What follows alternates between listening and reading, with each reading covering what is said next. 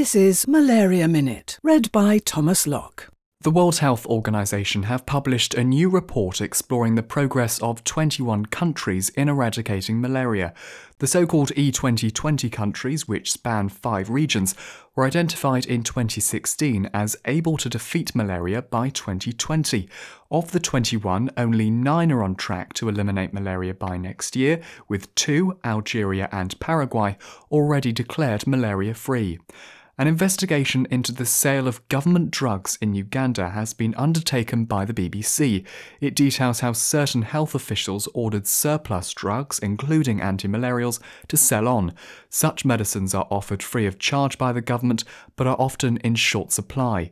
And to combat artemisinin resistance, Professor Tu Youyou, who developed the drug, recommends extending the treatment course to 7 days and using new partner drugs in ACTs to prevent further resistance. Malaria Minute.